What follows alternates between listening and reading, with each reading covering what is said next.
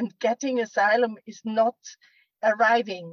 It's far from arriving. There is so much that women have to be able to do until they maybe are even able to finance their own existence after that.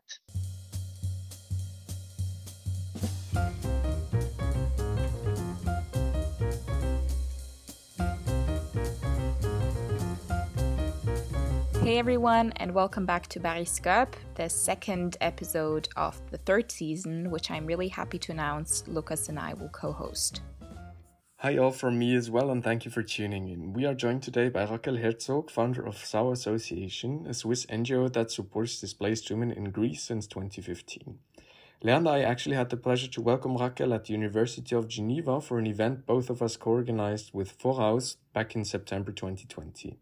During this event, Raquel shared some very interesting insight on the refugee situation in Greece, and so we thought it would be a perfect match to have her perspective as a person working on the ground and having founded her own NGO to dive deeper into the issues of refugee policy in Europe and examine in particular the situation of female refugees in Greece, who constitute over 50% of the inhabitants in some Greek islands. And of course, we will also be talking about the ongoing humanitarian situation regarding the displacement of millions of Ukrainians because of the war. Without much further ado, let's jump into today's conversation. Hello, Raquel. Thank you for coming on the podcast. Hello, thanks a lot for the invitation.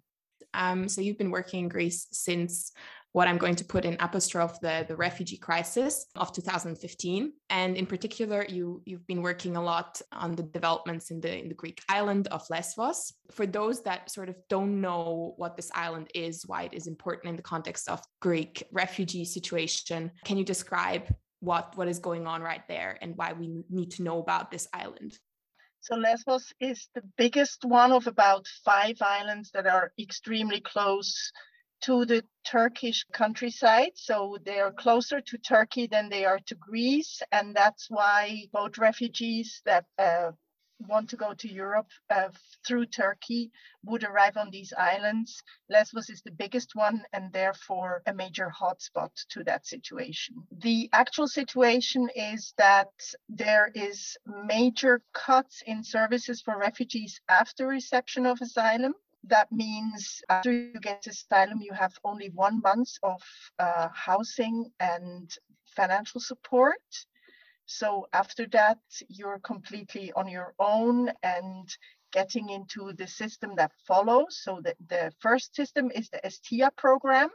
1 month, as I said, housing and financial support, 150 euros per person, that is. And to get into the following program, the Helios program, there's a lot of bureaucratic hurdles to start with. And those are also extremely delayed, or were for the past 2 years extremely delayed by COVID. Mm-hmm. They still are.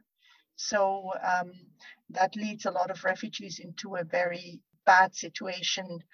And that's those who are accepted. The ones who are not accepted yet have a geographical restriction on the islands. They have to stay in the camps until they're either recognized as vulnerable or receive the status of acknowledged refugee. And those people have been under major cuts as to if you have several rejections, you would not be on the food lists of the camps anymore. So there's a severe problem of hunger in the camps. The Greek government decided to build closed camps on the Greek islands because they want to make a faster process in deporting people, which is actually very difficult. And they do not want people to be free on the islands anymore. So they're emptying the camps now to build bigger ones and prison-like ones. I think what we all heard about as like the most famous camp in the context of the Lesbos island was Moria camp, which was already at the time portrayed as a prison-like camp, even by Jean Ziegler in his book La Honte de l'Europe. He wrote that it's like a concentration camp. So what is different about these new camps? Well, first of all, I'd like to say that we have to consider that Jean Ziegler was writing this in May 2019, when there were 7,000 people in Moria. half a year late, no, even more than half a year, 8 months later, in February 2020, there were 21,000 people there. So 3 times as much. And he already, at the time when there were 7,000, described it as la honte de l'Europe. So this is really important. The camp burned down when there were 14,000 people in September 2020. It was completely destroyed, and a new camp was built. And the new camp, Mavrovouni, is established on a former firing range of the Greek military. The bad thing is it took more than 2 years to do a winterization. That means to replace all the tents that had no ground, no flooring, with containers. So it was freezing cold for 2 winters. This place is located directly at 2 beaches. So there's a lot of strong icy winds going through in winter. And it was really a terrible situation for 2 winters for the people living in there.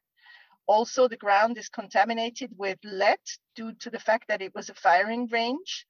And this is proven to be harmful to health.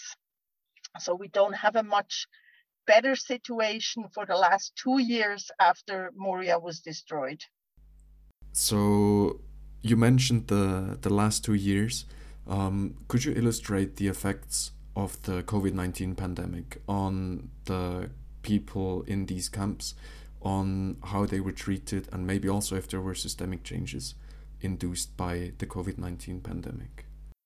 Yes, during the lockdowns, people have literally been imprisoned in those camps. So that's also the reason why Moria was burned down, because there was obviously people couldn't stand being locked up so much anymore and not have access to proper food because they couldn't go out and buy some anymore. And one can imagine that this sort of prison situation led to raising frustration and aggression, obviously. So women and children are, of course, even more exposed to violence in such a situation.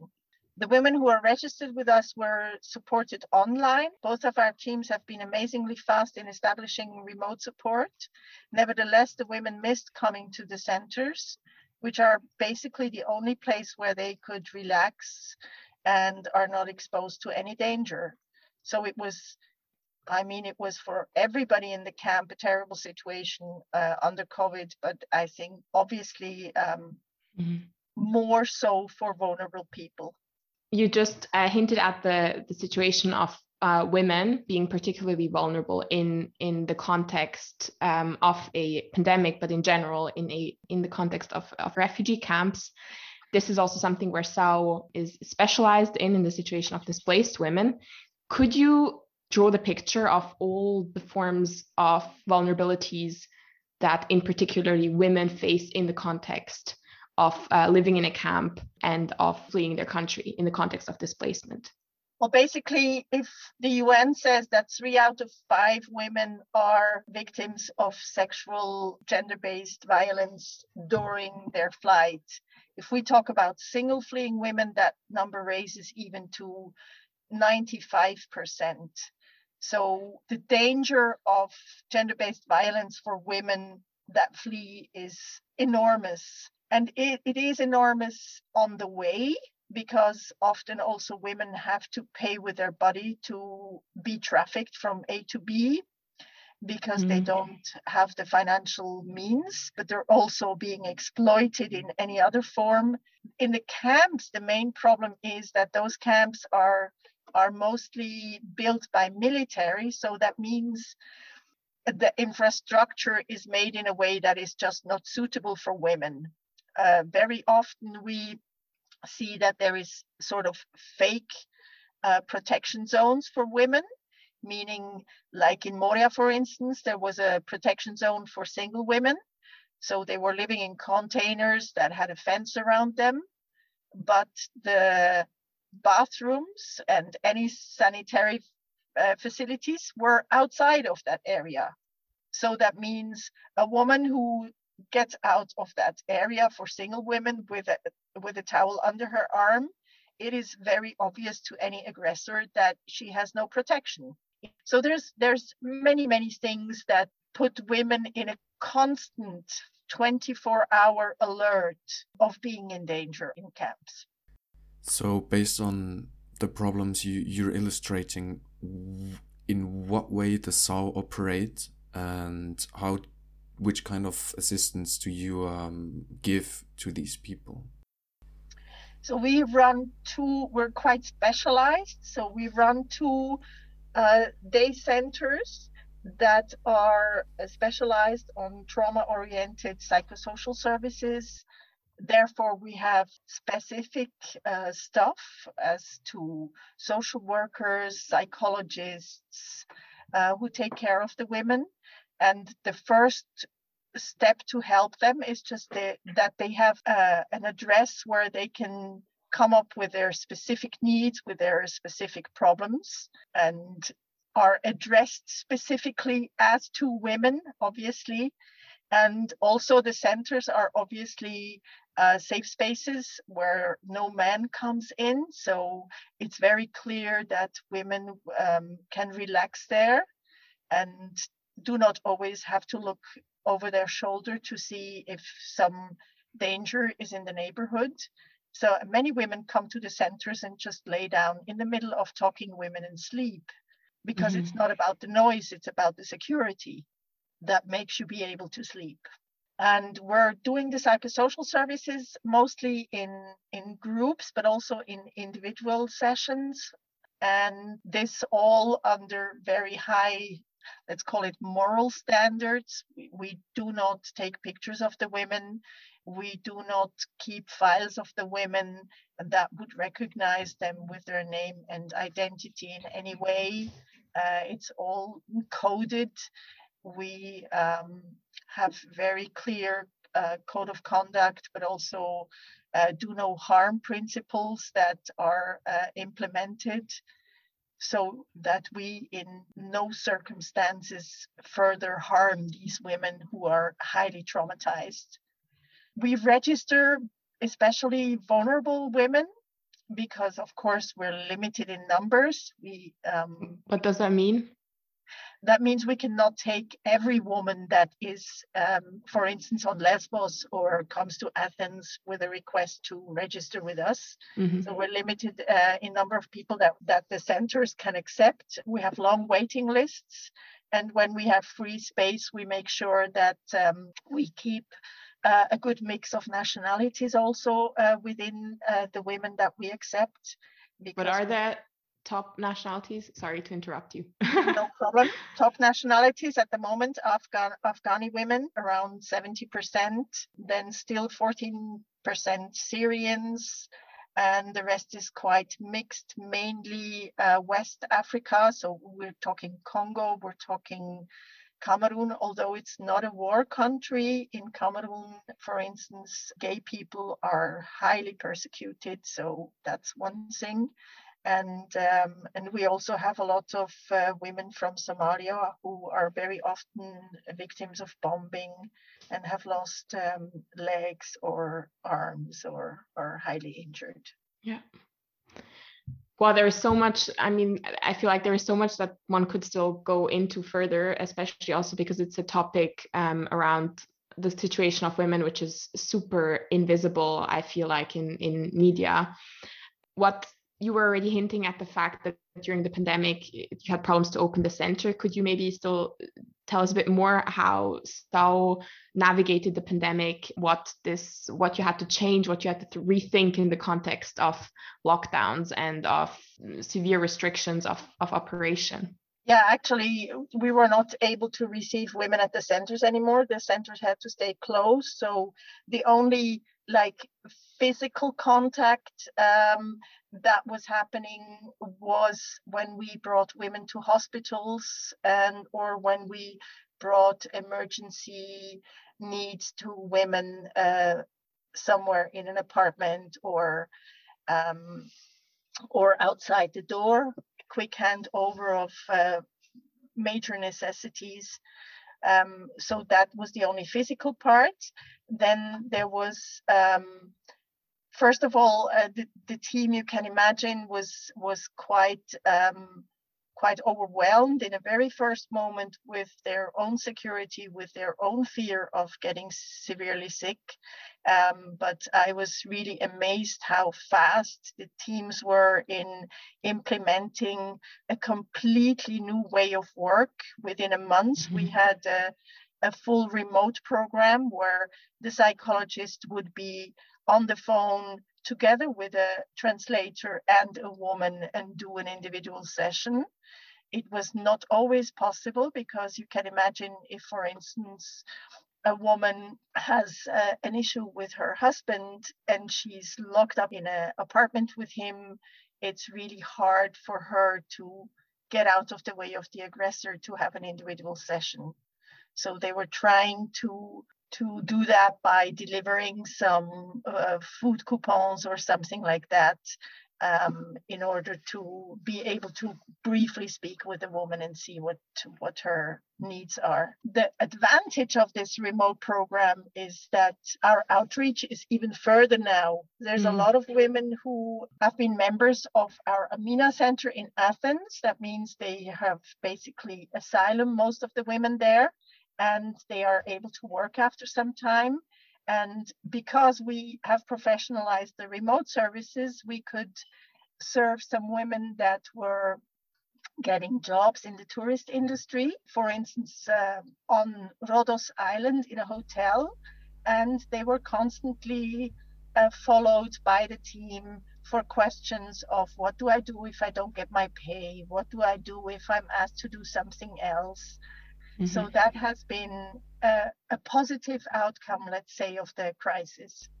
If we look at the situation in Greece, you were mentioning the pandemic and thus illuminating the past. What developments do you think are awaiting you in the future? Are there some policy changes or new waves of migration that will be arriving? Could you paint a small picture of the future developments that are awaiting?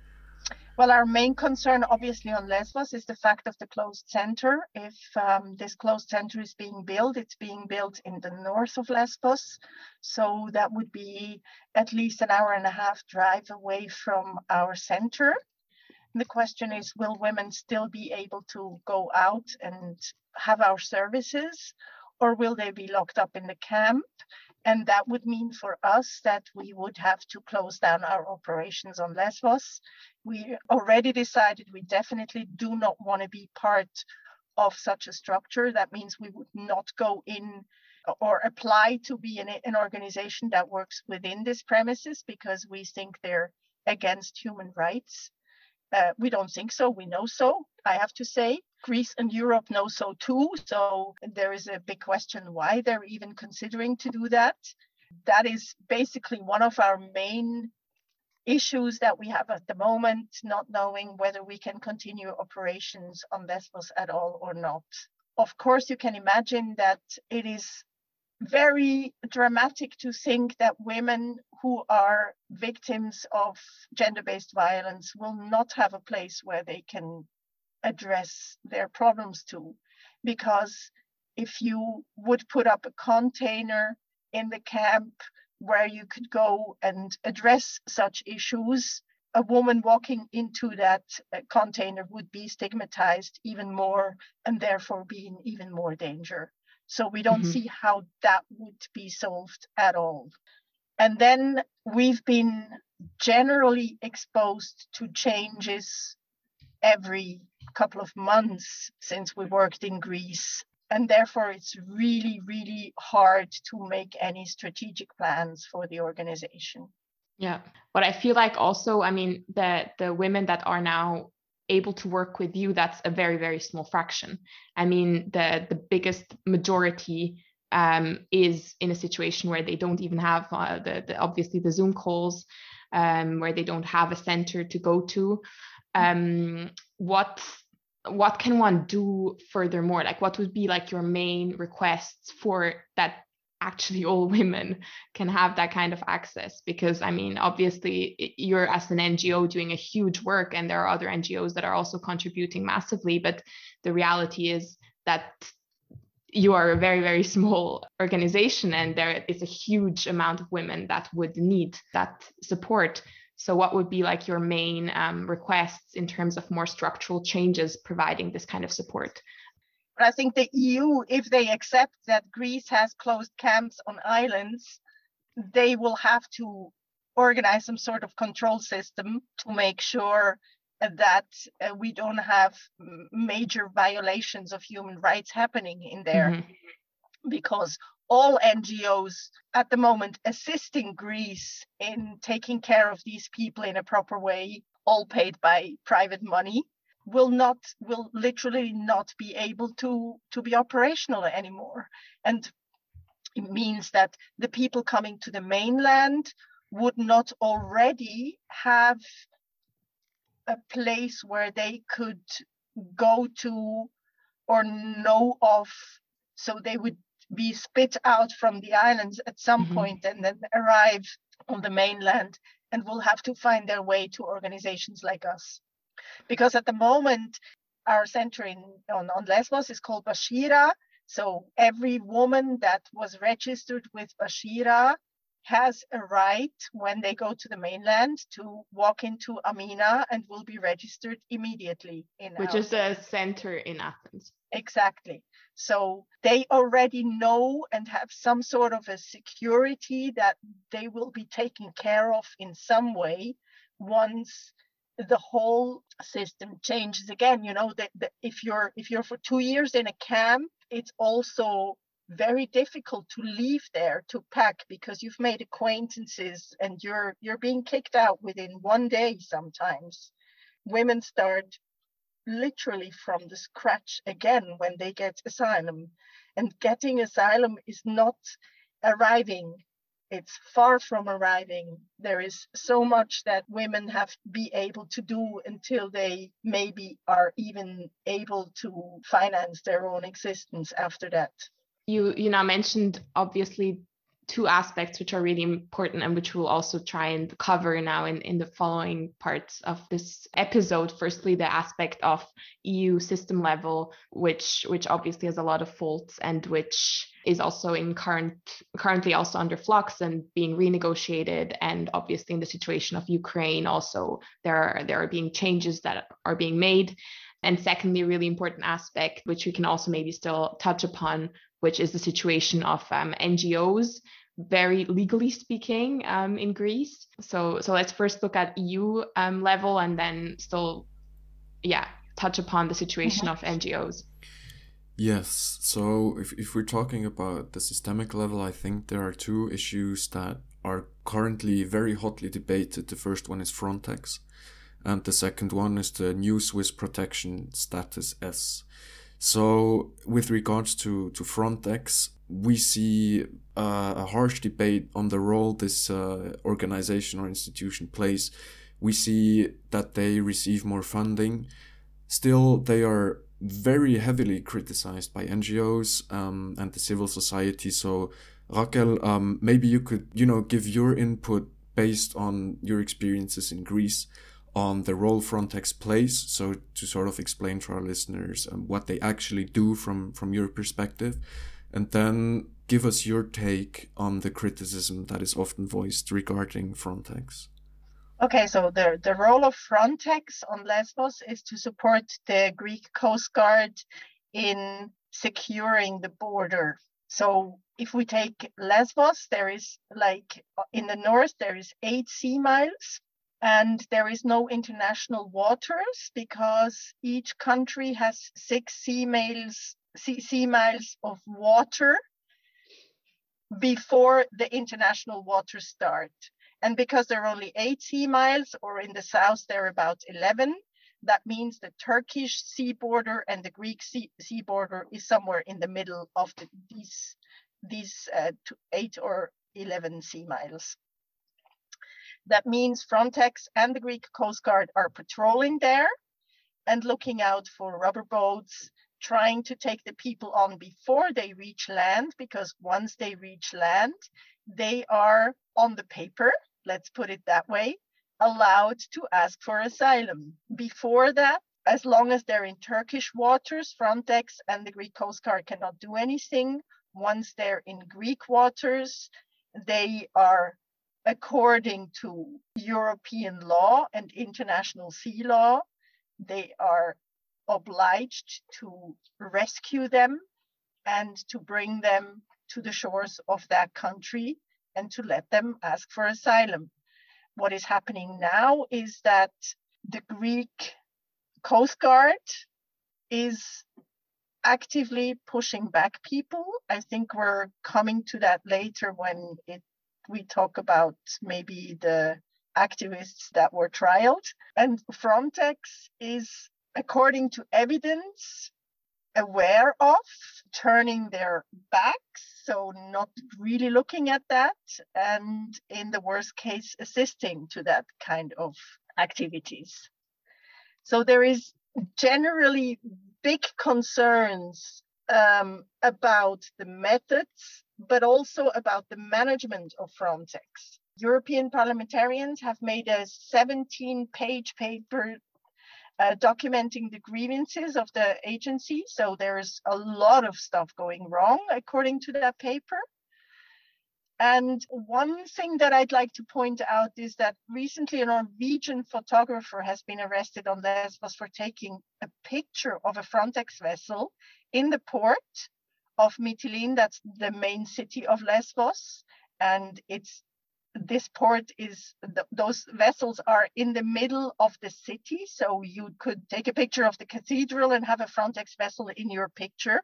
And he was arrested and is going to trial later on. He was released on a caution. Frontex, according to the new Pact of Migration, is in charge of ensuring the respect for fundamental rights.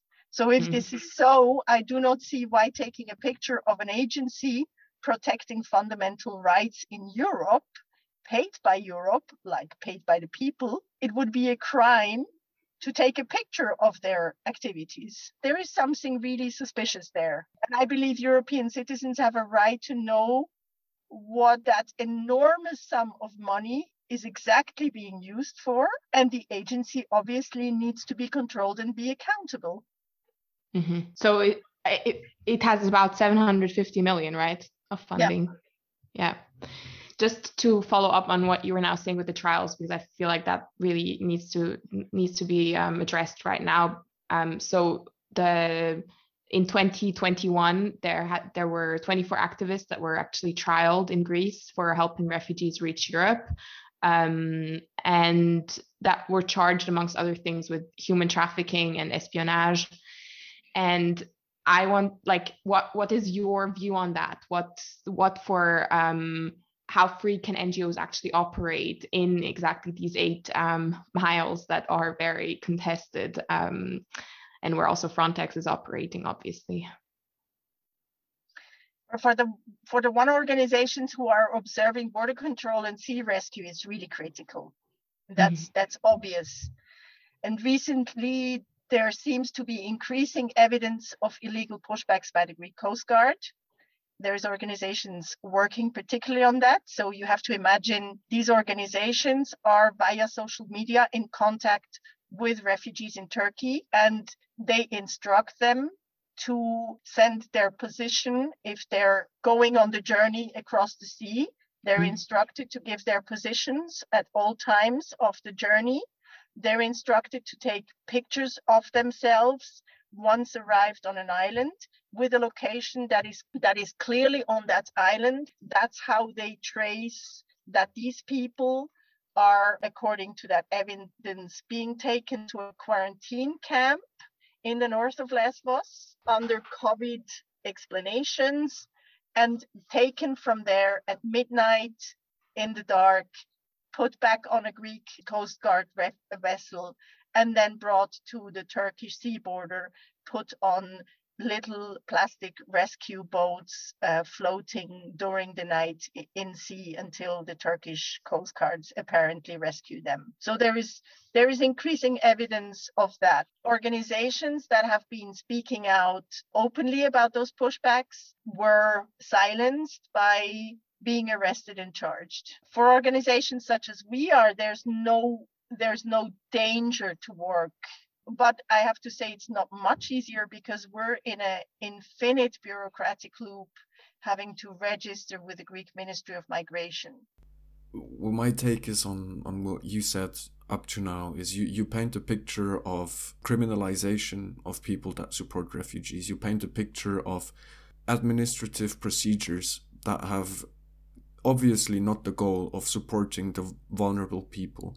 You paint a difficult picture for everyone that tries to help. And now we see in Switzerland that facing the massive influx of Ukrainians, our government activated protection status S, which enables refugees and people fleeing Ukraine to have way more liberties and sort of accustoms the demands that have been voiced by NGOs for all refugees.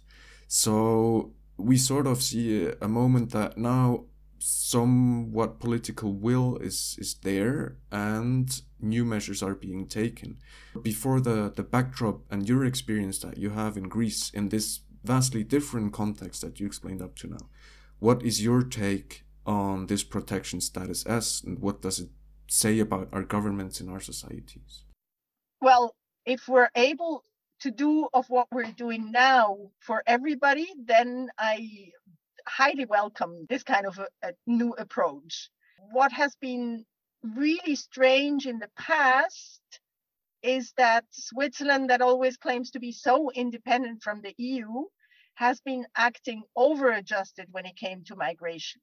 Helping to blow up Frontex with even more money is one thing, but also a lot of the Swiss humanitarian values that were also famous before were suffering a lot under the adaptation to the EU when it comes to Dublin, for instance.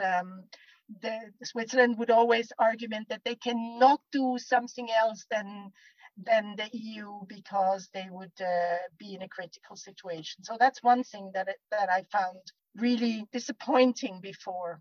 What is interesting now, or interesting might even be a bit cynical, but 3 months ago we were also worried about the human rights and especially the ones of women in Afghanistan.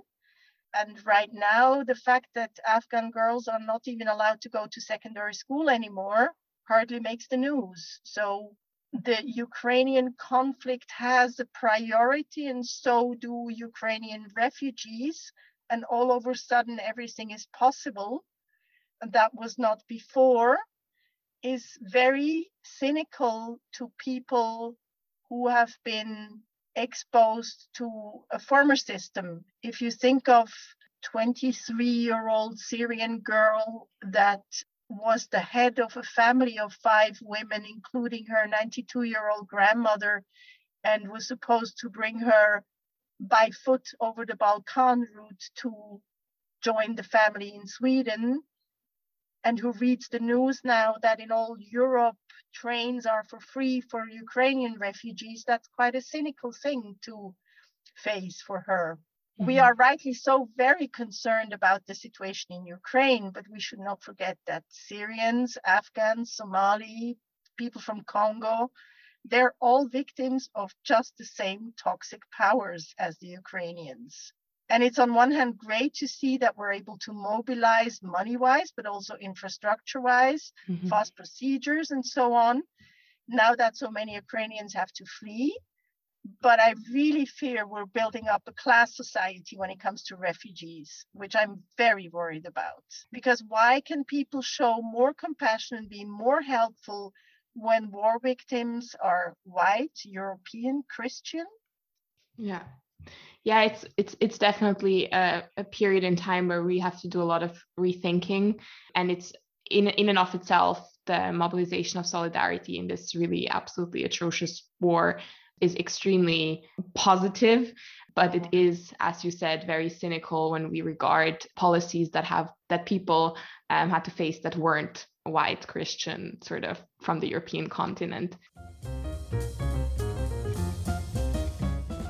So, Raquel, thank you very much for the illustration that you did up to now, and I would like to sort of question you on another subject, or to illuminate a different aspect of your CV, is that you're the first guest on Pariscope that has founded his or her own NGO. So you really have a perspective and an experience of acting on the ground, sort of do your own thing, and most importantly, do the things you seem are necessary and appropriate in a direct way. So could you maybe illustrate your motivation, but also the path and the steps you took until now that are sort of necessary to found a known NGO? Well, basically, the first intention was just to not be passive in this huge impact that happened in 2015. So I was always a socially committed person, informed about the world. I would say I was always a political person. So in 2015, when this picture of the drowned Aylan Kurdi was going around the world, there was a strong moment where I was watching this on TV and then going to bed and then sitting in my bed thinking like, this is not possible. I cannot just go to bed after seeing this. I want to do something. And I'm a very spontaneous person. So I booked a flight the same night to Lesbos. And then I had about a month's time to inform myself a little bit of who is on the ground, what are they doing, what could I be possibly doing, and decided to go there as an individual volunteer because none of the groups were actually that were explaining why they did it and how they did it were completely convincing. I felt like I go like an individual volunteer. I volunteered for about 3 months.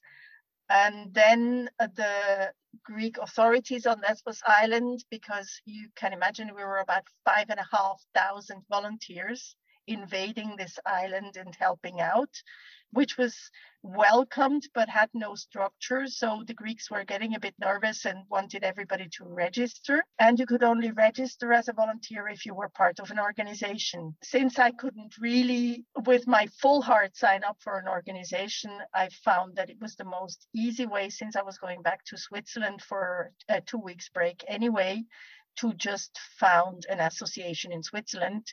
You need 2 people, you need statutes, and that's about it. So together with a friend, we did that.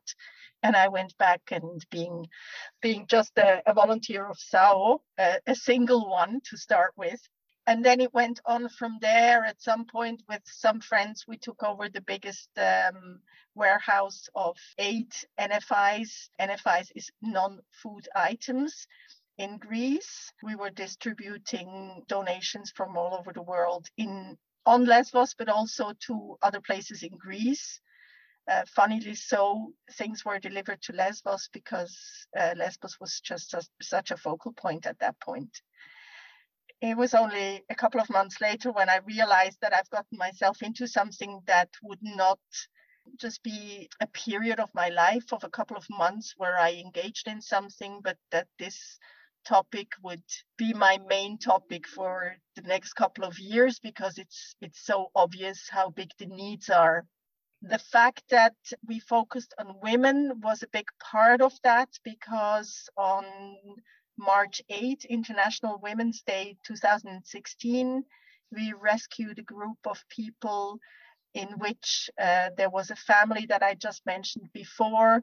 So a 23-year-old woman with 2 younger sisters and 1 younger cousin and their 92-year-old grandmother. And we searched for them for about 4 hours and found them at a random beach after 4 hours because their boat was taken over by winds and brought somewhere to a beach where nobody before and after had arrived. Because it was such a special rescue, I stayed in contact with a 23-year-old Ruha, who spoke perfect English because she studied English literature at the University of Damascus. And I found out that there was no special treatment for the 92-year-old in Moria. So I tried to place her somewhere else where vulnerable people are placed, but she could only be placed with one of her granddaughters. So I decided not to split the family even more and just rented a bigger apartment and lived with them for 4 months. And this was the eye-opener when it comes to the situation of women that flee, because for these women, the situation was so difficult even in the shelter of an apartment, that I started guessing how the situation would be for women in the camp. And since Ruha speaks a lot of languages, Kurdish, Turkish, Arabic, English, she and I went to Moria, sneaked in through the broken fence on 2 days a week, and started interviewing women in Moria to find out what their problems are and what their needs are. And that led to us deciding that we will focus with the organization completely on women.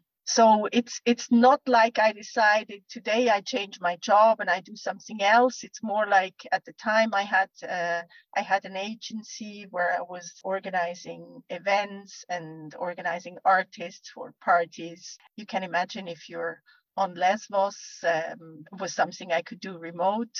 And you get an email concerning vulnerable people that have just arrived on this island, or you get an email where somebody wants a clown for a kids party. The focus obviously goes to the more dramatic issue and the more heart-touching issue. So I, over the first year, dropped my agency and got involved completely with SAO.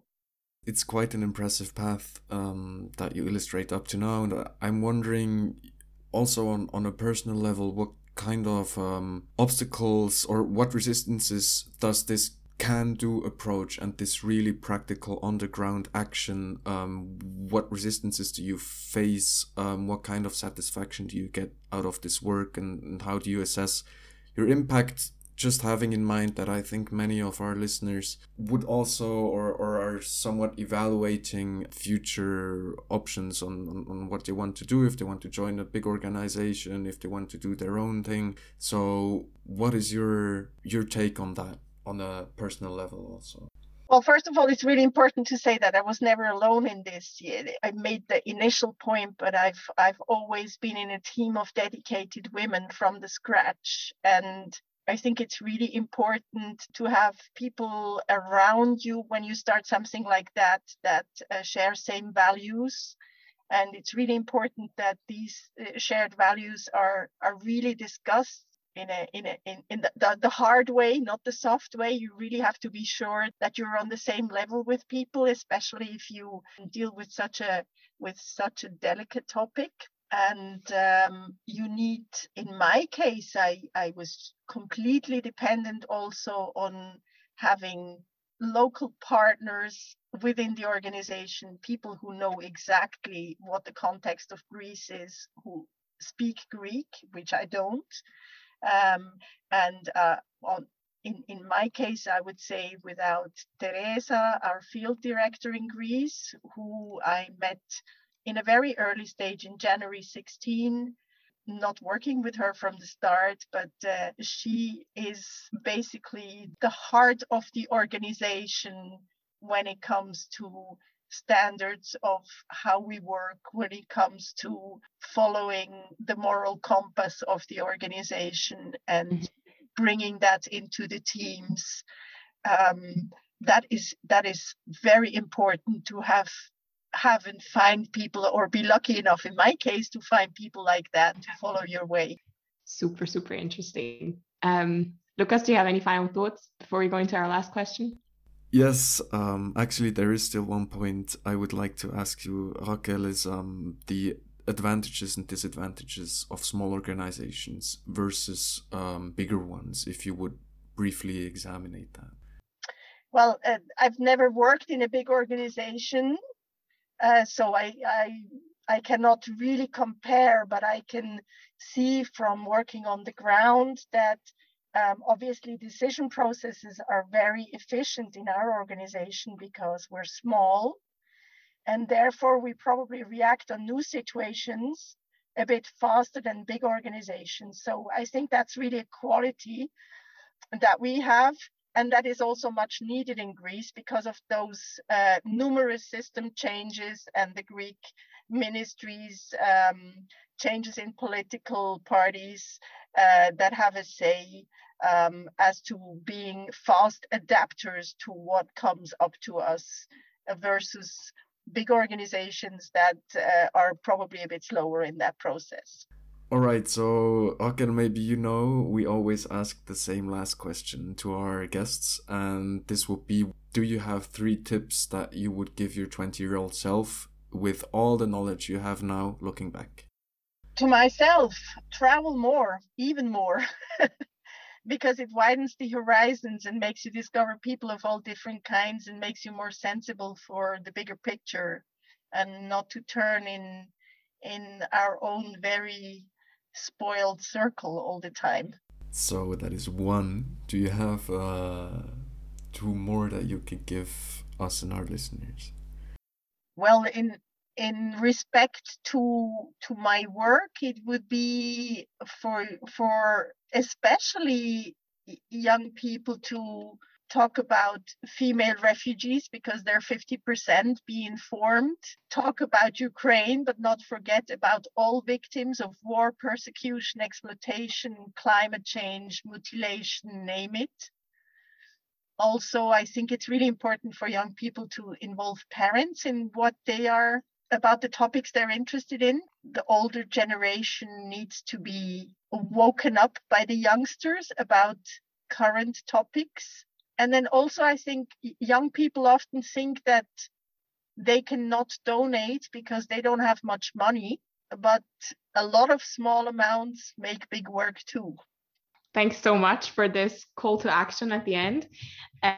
So that's also to all of you listeners, to also, in a certain extent, take accountability for what is happening in this world currently, and not see yourself as being too small to make a change.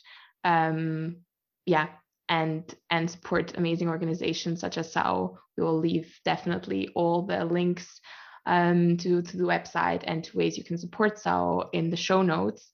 And with that, we've reached the end of this first episode. Thank you so much, Raquel, for being here. It was, as always, an incredibly important and a bit uncomfortable but very necessary conversation. So thank you for being here. Thanks for having me. And we will be back very soon with the next episode. And we hope you all have a great day. Do follow us on Instagram. Send us any comments you have from this episode. And stay tuned for the next episodes. Bye-bye. Thanks, everyone. Bye.